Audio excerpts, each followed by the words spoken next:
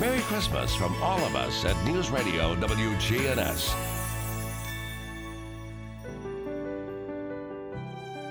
Rutherford Issues with Bryan Barrett on FM 101.9 and AM 1450 Murfreesboro, FM 100.5 Smyrna, and streaming at WGNSradio.com. We're back on Rutherford Issues, powered by Middle Tennessee Electric. You know, their charitable foundation is Sharing Change, and it's funded by members who round up their electric bills to the nearest dollar each month as a donation and support hundreds of nonprofits. You can find out more at sharingchange.org. We're going to catch up with our friends from the Rutherford County School Board, and School Board member Francis Rosales joins us today in studio, and I'm sure you're glad for maybe a little bit of time here to just kind of pause and take a deep breath, maybe? Well, if that's what you want to call it, sure. We'll take a pause and take a deep breath. I think we all need that right now, especially considering it's the holidays and a lot is going on. Certainly is. And school is out for winter break, and I know teachers and students and all the support staff are just happy to have a little bit of time. Dr. Sullivan was on talking about how we're getting close to the 52,000 student mark. That yes, is we are. Nuts. Isn't to think that about. crazy? Yeah. Well, you know, when I came here in 2018, we were at 47,000 students. In just a very short time, we are reaching 52,000. And what's interesting is that I know you heard that we had a consultant come in and did a evaluation. And one of the projections they said about our enrollment and growth is that we're going to be hitting 55,000 within 3 years. Oh, wow. Yeah. That's just where we're at. So the reality of the growth. That's another. So in the time that you just mentioned, that's 5,000 and another 3,000 within 3 years. 3 years. Correct. So just to kind of put that into perspective, 5,000. That would be the size of 5 elementary schools or 2 high schools. High schools, middle schools, everything. Pick one because we need all of it. So. Yeah, but just to kind of a comparison for size, you know, the with the additions at Riverdale and Smyrna and Oakland, that's going to be about 2,500. So there you go. That's 2 Oaklands additional. Right. That's how many students we've added in 5 years. Correct. And the addition, now that we're talking about this piece of it, we can just jump right in. So obviously when I came to the school board, one of the things I wanted to champion was tackling the issues of growth. So I've been a very huge vocal proponent of we've got to get back into building, let's buy land because of the growth. So you heard some statistics. And so with that being said, we've got these 3 additions that are coming. But even with the 3 additions, we still don't have enough room for the masses that are projected to come within the 3 years. We still need a high school, and we still need another addition. If we had all 5 additions like it had been proposed in the original plan, then the landscape of that would be a little bit different, but still we will need high school. I think what the data told us when the projections came out from the consultant was that it was pretty evident. We do need to build a new high school. Well, in the north end side of it. Especially, you know, I think, and this is just speculation, but it would not be out of the realm of possibility to open up the new addition in Smyrna and still see portables because you have so much growth in the next so many months before that addition's built. Yep, you're 100% correct. Even though we've got these new additions, does not mean that we can remove these portables. We still need the portables because we need space. That's just the name of the game. Where is the space where we're going to put these bodies at? So, and as part of education, classroom space is an important thing to consider. And that's something that I've been trying to promote and advocate. And when I'm going around speaking to the community, when I'm doing radio shows, articles, whatever, that's one thing I want people to start thinking about, that education is not just the part of educating the academic side of it. It also includes space, classroom space. If you don't have classroom space, then how are we going to adequately educate these kids to achieve up to par. So, and sadly, well, I don't want to say sadly, the TISA funding, even though it gave us a generous amount of money, which we're very, very grateful for, absolutely 100%, but it really looked into the achievement side of things so that the money that follows the student is so that you can adequately serve the child based upon these services that they require. But what it kind of overlooked a little bit was the classroom space of it as well. The BEP formula prior to the TISA model was broke down several components, and one of them being the capital component overlay, and that really factor in that classroom space and it kind of changed by the grade band. So that's one thing I am advocating coming up with the General Assembly, which they're going to reconvene in January, is to look into the TISA funding model and seeing if there's any wiggle room and appetite for lawmakers to make changes to formula to include something of that nature as a classroom, what I'm calling it as a classroom space factor, to factor that in. I heard about this really huge development that's coming to Laverne, Yes. and but there's no. They're building homes and condos and all of this, but there's no new school coming in that area, and there's no land for a new school from that development. So, you add all those homes, and then where do you put those kids? And as my grandfather used to say, they're not going to make any more land. Right. So I mean, that's becoming more and more of a problem as well, finding suitable property, isn't it? Correct. So I just want the viewers to know that it hasn't been that the board has just sat back and not tried to find land and try to alleviate these problems. I can 100% say with confidence that since I've been on the board, we've been focused on that. And we've been actively looking for land. The problem is that there's not enough land. And even if there is land, is the cost of it as well. Land is not cheap anymore. It's very expensive to build now.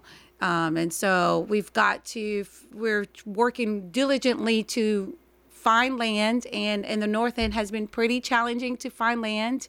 But right now we're looking at 2 properties that are close to the Admiralville Road area, Rocky Fork side of the town, which will, if we do end up voting for it, it will alleviate some of the overcrowding on the Laverne side of town. So obviously Laverne is a very focused area for us to figure out where to best put this high school at so that it can alleviate that overcrowding that's happening over in the north end. But also there's also lots of development going on in the Stewart's Creek Blackman area. Yeah. So it's just that this problem is not going to go away anytime soon, and I wish that we had a magic wand that we can just go anywhere, close our eyes with a wand, and just do presto magic poof. There is the school, but it's just timing is of the essence at this point. Well, and a high school probably is well over $100 million now to build. Yes. $180 million. 180. 180. Okay. So you're gotta add those $80 million to it. So that's almost double what Rockvale was built for just Correct. a few years ago in 19. Yeah, and then that's high school, and then you've got middle and elementary school. Now the middle school is about $85 million, and then elementary school is about $75 million. That is double the amount of money that it cost to build schools 2 years ago even. Yeah. It's just that, unfortunately, inflation is catching up to us, and that's something that the viewers need to think that inflation is not taken into account as we are looking to developing, because that's something that we have to consider now. Well, let me bring in another issue, because I think all of this is, I think people very well understand about the need for schools and have a place for children and the need for land and building, but many are tired of their property taxes having to fund that and continue to go up. And I think that's the frustration with most people. Do you hear that? Oh, yes. 100% I hear that. We had a town hall meeting back in November with a few county commissioners and myself, and that's one of the topics that's been brought up. is that we understand we've got to build land, but we also need that revenue to pay off the loan note of whatever cost. So just to give a little bit perspective of what we're looking at, if we were to get our wish list right now, the school's wish list, this doesn't take into account the other needs that need to serve the county, the new jail, and I think a facility transfer for the trash. Just the school alone, we're coming to this. We're coming to the county commissioners to ask almost $750 million. That's a lot of money. And so the note of that, if we were to take into all of that, you're looking at a $25 million to $30 million per year. So I believe it's per year. So that revenue is not sustainable currently with the amount of money that we're generating. So I believe every one of us will have to, that's involved, the stakeholders, meaning the board, the county commissioners, and even our state delegation, to come together and find creative ways to generate revenue so that we don't have to hit the property taxes in raising just so that we can afford these things. Yeah. Ultimately, that falls on state lawmakers because without their approval and state legislation, there's no other real avenue to raise money to build school, for the county budget, right? Right. So there's two things that the state delegation can help us with. One is raising the adequate facilities tax, which I believe right now is at $1 per square footage. And then the other thing that you've heard a lot, there was a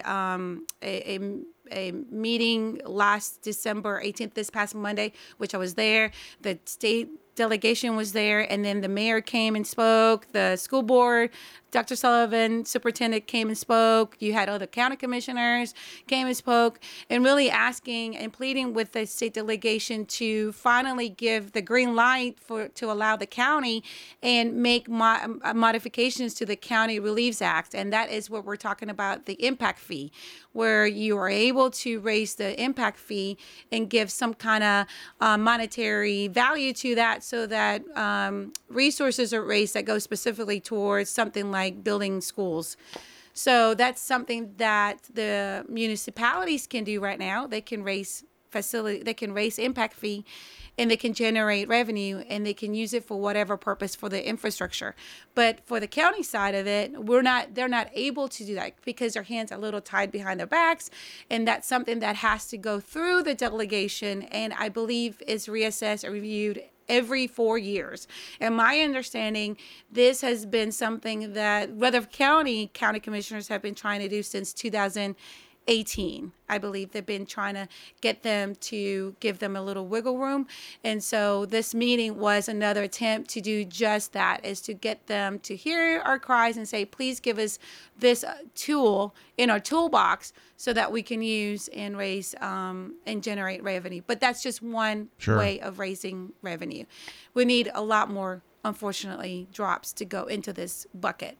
So what these drops are, I don't know. But I know one thing that I've been championing that I'm going to be asking the school board to get behind is to look into revising the TISA formula so that we can add that classroom space indicator factor that I was talking to you about. Because when the old formula was in place in 2020, that little component of capital component generated $435 million.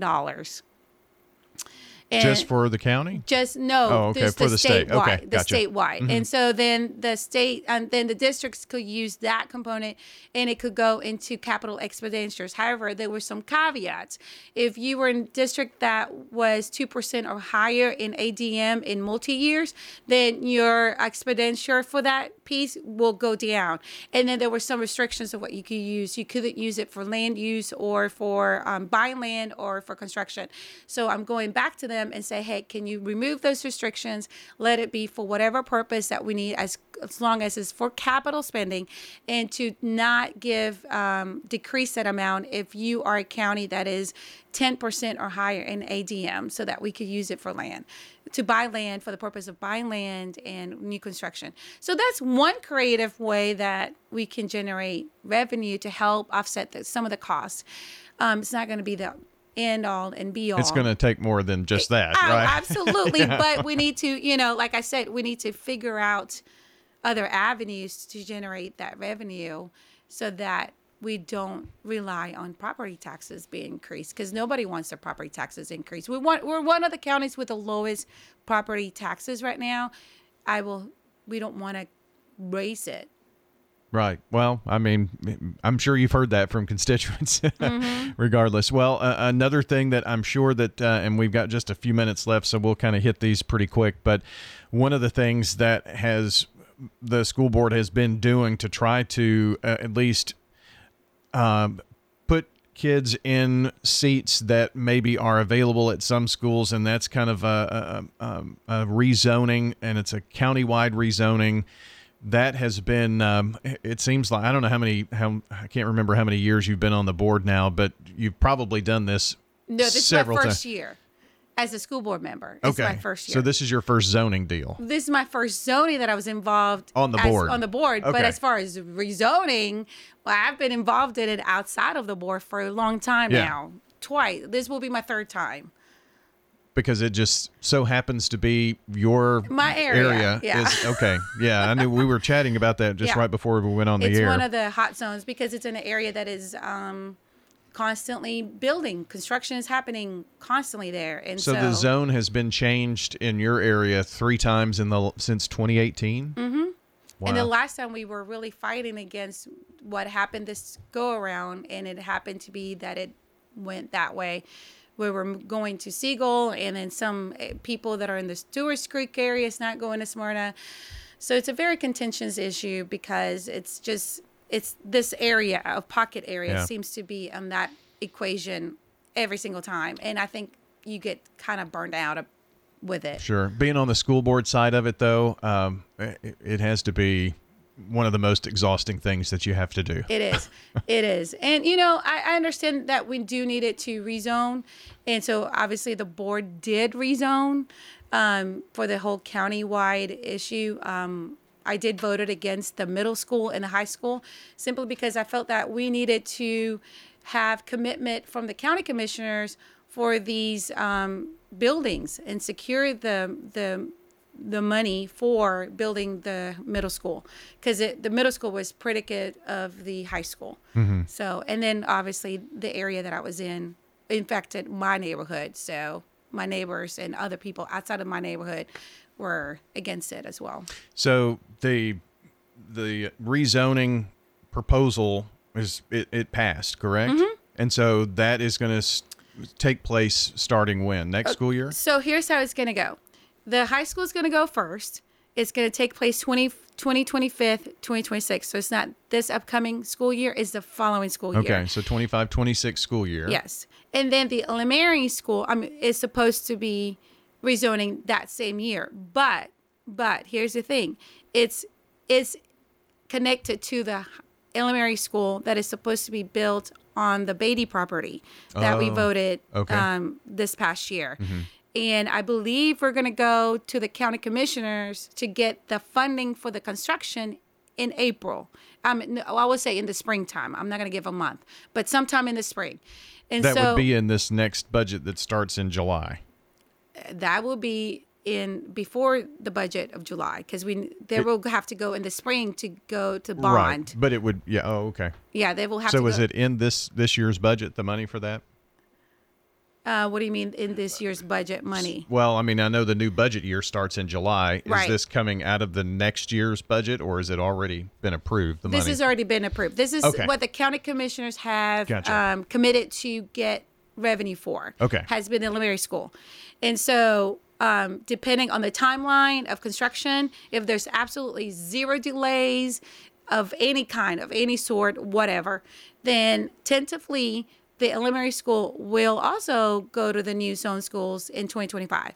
And then the middle school, that is also part of the rezoning, that is tentative to a new middle school being built on the same property, in the Beatty property. And again, we haven't gone to the county commissioners yet to get the funding for the construction, because they will have to go to the bond market for that. And that won't take place until 2025. Okay. Well, very good. it's a lot to keep up with, and I just appreciate you coming up and sharing some time with our listeners to give us an update on what's going on. And as always, thanks for stopping in. Thank you so much. I appreciate it. Absolutely. Frances Rosales joining us here today on Rutherford Issues.